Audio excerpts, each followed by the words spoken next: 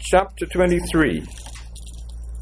Someone read verse 15, please. My son, if your heart is wise, then my heart will be glad.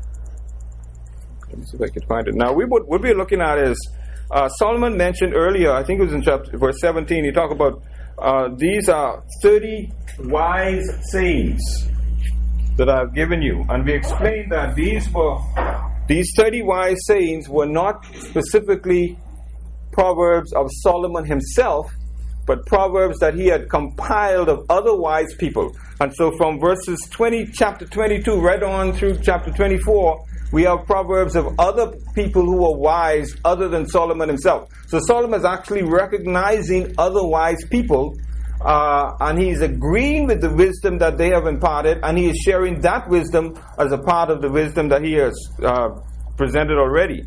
And so what we have are those 30 sayings are grouped into verses of 1, 2, 3, and even more verses than that, as we'll see as we go along. And so verse 15 tells us about the great joy that a father has whose son has a wise heart. And we are probably all familiar with this. We hear people talking about their children who are smart, who are wise, who are sensible, who make good decisions, who make wise choices. And that's what he's talking about here. There's great joy for the father whose son has a wise heart and who speaks the truth. There's nothing more aggravating and irritating for a parent than to have a child who's always telling lies, because their reputation precedes them, and the parents, it sort of rubs off on the parents, because the parents get a bad name because of the type of children that they have. And so the same kind of joy is experienced when when students receive and share the wisdom that is imparted by that teacher and shared with others, so that other lives will be blessed. And John mentions this in 3 John verse 4, when he says, I have no greater joy than to hear that my children walk in truth. And that is a sentiment of God's heart. God is expressing that at all times. I have no greater joy than to hear that my children walk in truth. And that is for every single one of us. Whenever we walk in truth, it brings great joy to the heart of God. Just like the joy that is expressed in the heart of an earthly parent when their children do well, when they get a reputation for doing good and being good, great joy to the heart of a parent. And so that's one of the 30 sayings. Now, some of these 30 sayings are repeated because Solomon mentioned some of these already. So we'll see some of these that we've gone through already. But we want to go through the ones that he mentions here. So the next saying in this 30 is verse 17 and 18. Don't envy sinners, but always continue to fear the Lord. You will be rewarded for this. Your hope will not be disappointed. And what he's talking about here is living in continuous fellowship with the Lord. And it's much better than envying the prosperity of the wicked. Well, notice he says, don't envy sinners. And even Christians have a tendency to do that sometimes. They see a person being prosperous and well in their lives, and even though they know the person ain't saved, they don't know the Lord, they have a tendency to gravitate to being envious of that person. He says, don't do that. That's a no-no for the child of God. Always continue to have reverence for the Lord. Always continue to respect the Lord regardless of the situation that he has put you in, compared to what the other person may be in that you are envious of. God knows what he's doing. Okay? He says, notice what he says in verse 18. You'll be rewarded for this. God is going to bless you because of your behavior of not envying the wicked person. Okay? God, in other words, what God has for you, you're going to get. In your time, in God's time, and in God's way. Not in your time and in your way. Okay? And so discouragement is all that is gained by being engaged with the wicked. Anybody who has ever gotten involved with wicked people can attest to that. They can tell you that They thought they were going to have excitement and joy, but all they got was discouragement. Now that's all that's gained when engaged with the wicked. Delight is the kind of occupation that we have when we spend time with the Lord. So making communion with God is the aim of life. It should be the aim of our lives. And that is the lesson that Solomon wants us to get here. This is also a reminder that the future holds a day of reckoning for the wicked. When we look at this verse, we are also reminded that there's a reckoning day, or there's a day of judgment, like we call it, coming for the wicked. So don't envy them because of the successes that they have. Their day is coming. What they say every dog has his day? Well, for the wicked, their day is coming. Their day of reckoning is coming. But for the righteous, there's a bright hope of reward, and it's not going to be disappointing. You know, sometimes people promise us things, and when we get it, oh man, that wasn't as good as I thought. You know, we went to Outback a couple of months ago. When was it? We went my family took me to Outback for my birthday. And my son got a meal, and my wife was talking about how good this meal was. Man, it was really good. And so we went back yesterday. And boy, I was disappointed because the meal wasn't as good as it was the first time. All right? But this is what we experience in life. People make promises to us, and we put everything on those promises. And when it happens to us, it's disappointing. But the reward, the bright hope of reward that we're going to get from the Lord is not going to be disappointing even to the slightest degree. A glorious future in heaven that looks past death and resurrection is what we're going to get. Okay, so you're not going to get to heaven and have some expectations when you get this. Oh man, I thought it was going to be. No, you're never going to have that. Okay, God knows exactly what He's doing, and He knows how to bless the hearts of His children. Okay, so the next of the 37 sayings is in verses 19 through 21.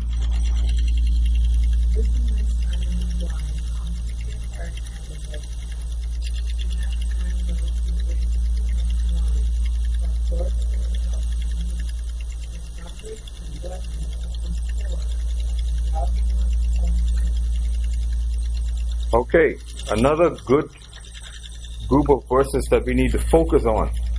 Regardless of what others may do. And many times people have a tendency, children have a tendency to follow the crowd. Whatever is popular, whatever the fad is. Well, adults do it too, not just children. But regardless of what others may do, an obedient son should pay attention to the instruction. The instruction that he gets, and also act wise by guiding his heart or guiding his heart in the right way. And the right way is always God's way. You know, you can come up with all kinds of plans. The Bible says man plans, but God determines the outcome. So make sure whatever plans that we make, as we've been looked at over and over, that they are plans that are determined by God's way. And that's what he's talking about here. Make sure that they act wisely by guiding their hearts in the right way, which is God's way. Now, we have two kinds of people that are mentioned here. Two kinds of people that are to be avoided. That is mentioned in this verse. Those who drink too much, we call them what? Drunkards, right? Any person who drinks too much, we call them drunkards. So he says, avoid drunkards. And then those who eat too much, what do we call them? Gluttons. All right? So two types of people he mentions here. Okay, avoid the drunkards and avoid the gluttons. Okay? For anyone who wants a good life, these people make bad company. If you want to have a good life, these two types of people, they make bad company. They're not good company to have at all. Okay? Overindulgence always takes its toll. What did it say? Too much of anything is good for nothing? That's what he's saying here. That's the implication here. Both the drunkard and the glutton are headed for poverty. Both of them. They will be clothed in rags as a result of the stupor which results from excess. And we're going to get into the drunken part later on in the passage, because he gives a whole section on that. And it's amazing how God so graphically describes what the experience of being drunk is, and people still do it. It's amazing. But we're going to look at that as we move on. The next group of verses that we have is verses 22 to 25. Listen to your father who gives you life, and don't despise your mother when she is. Get the truth and never tell. Also get wisdom, scriptures, and good judgment. The power of godly children has crushed the world. It is prayer to help children who are alive. So give your father and mother joy. Make sure you give you grace.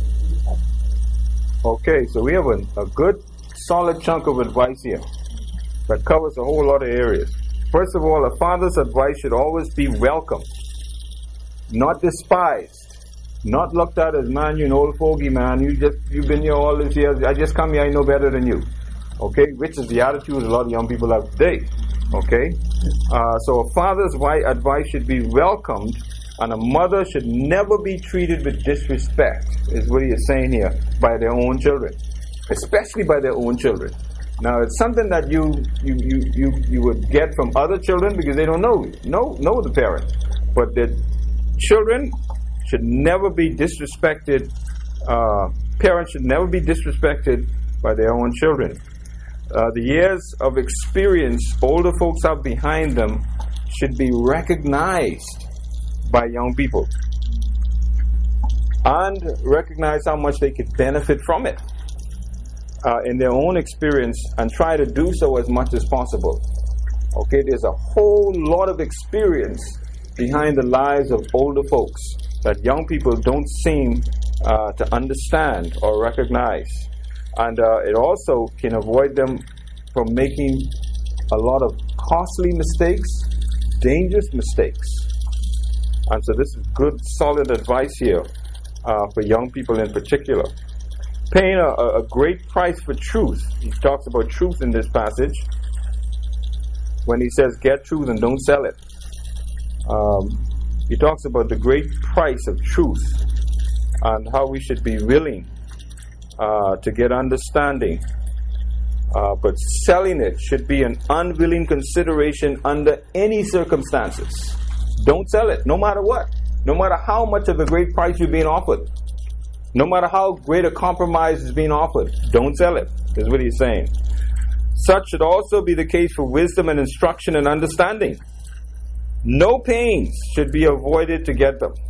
In other words, whatever it takes to get them. Parents often talk about their children when they talk about this, what they've done to make them get what they have. They use the expression, child, I fall down and get it with you. Well, this is what he's saying about wisdom, instruction, and understanding. Don't be afraid to fall down and get it. Okay? No pains should be spared, and they should never be given up for anything else that this world offers. And the world have a lot of enticements that we need to be cautious of. And parents sometimes fall for them as well. Yeah, go ahead. Good example, I'm teenagers, and knows that is something this year.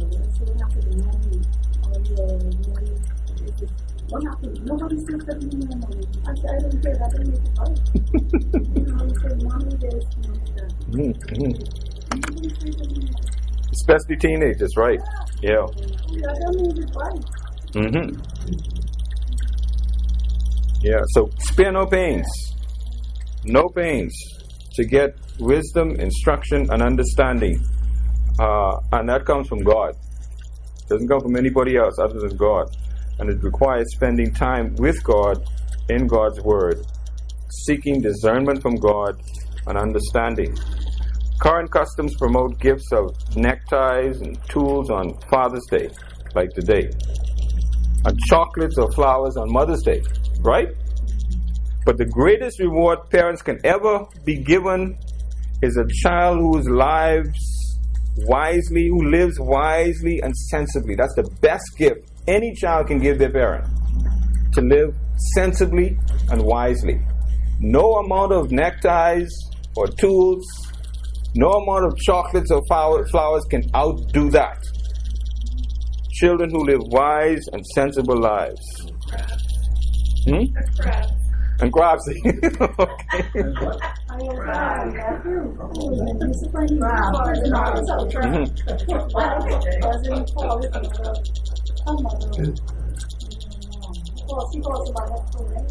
First name. First name. I said that's disrespect. Yeah. One time I said, don't you do that?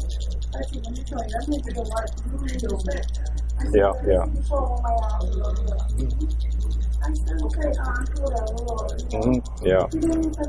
Yeah, you don't lose that respect. That's right. Brother Randy, I thank God for my son. Praise the Lord.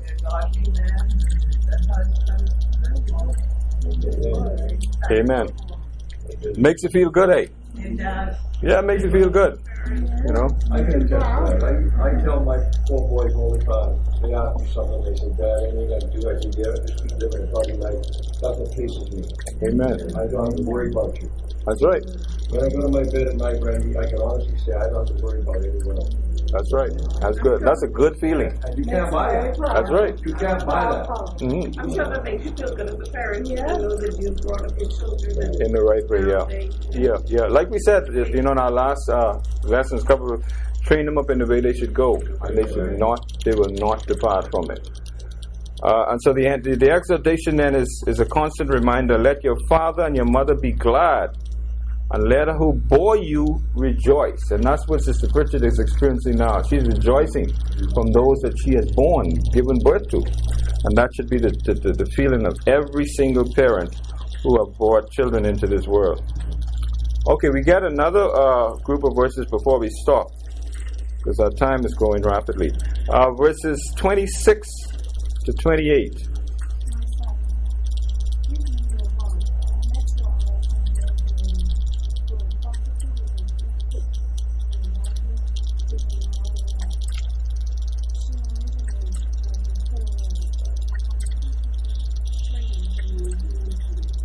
Okay, Sister Brenda, you want to read that in your version, please?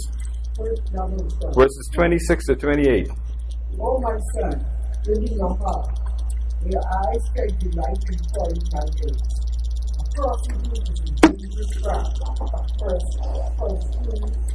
woman is as dangerous as falling into an hour well. She hides and waits like the water. It is the lay more men unfaithful. Okay, this is a solemn appeal. My son, give me your heart, is what God wants.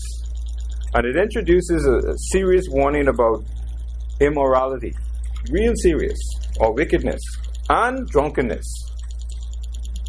2 wicked deeds that people indulge in that don't result in any kind of good whatsoever. The writer says, listen carefully to me and pay attention to my advice to you. Okay? In other words, don't listen half-heartedly. Don't listen, like you're not really intent on listening. Just pay attention to what I'm saying, is what he says. A promiscuous woman is like a bottomless, hidden hole in the ground. Okay? Dangerous. And he says she forms a trap. She forms a trap for the happy-go-lucky fellow. Fellow is not thinking, nothing can happen to me. I got it under control. He says she's as dangerous as falling into a narrow well. Now you know how dangerous that is, right? You fall into a narrow well, it's not easy to get out. You're stuck. You're stuck. And there are many men like that today who are stuck. Easy to fall into, but hard to get out of. She hides, he says, and waits like a robber. Got a call from Sister Bernice yesterday. So someone said she had a break-in her house, and the reason why she's not here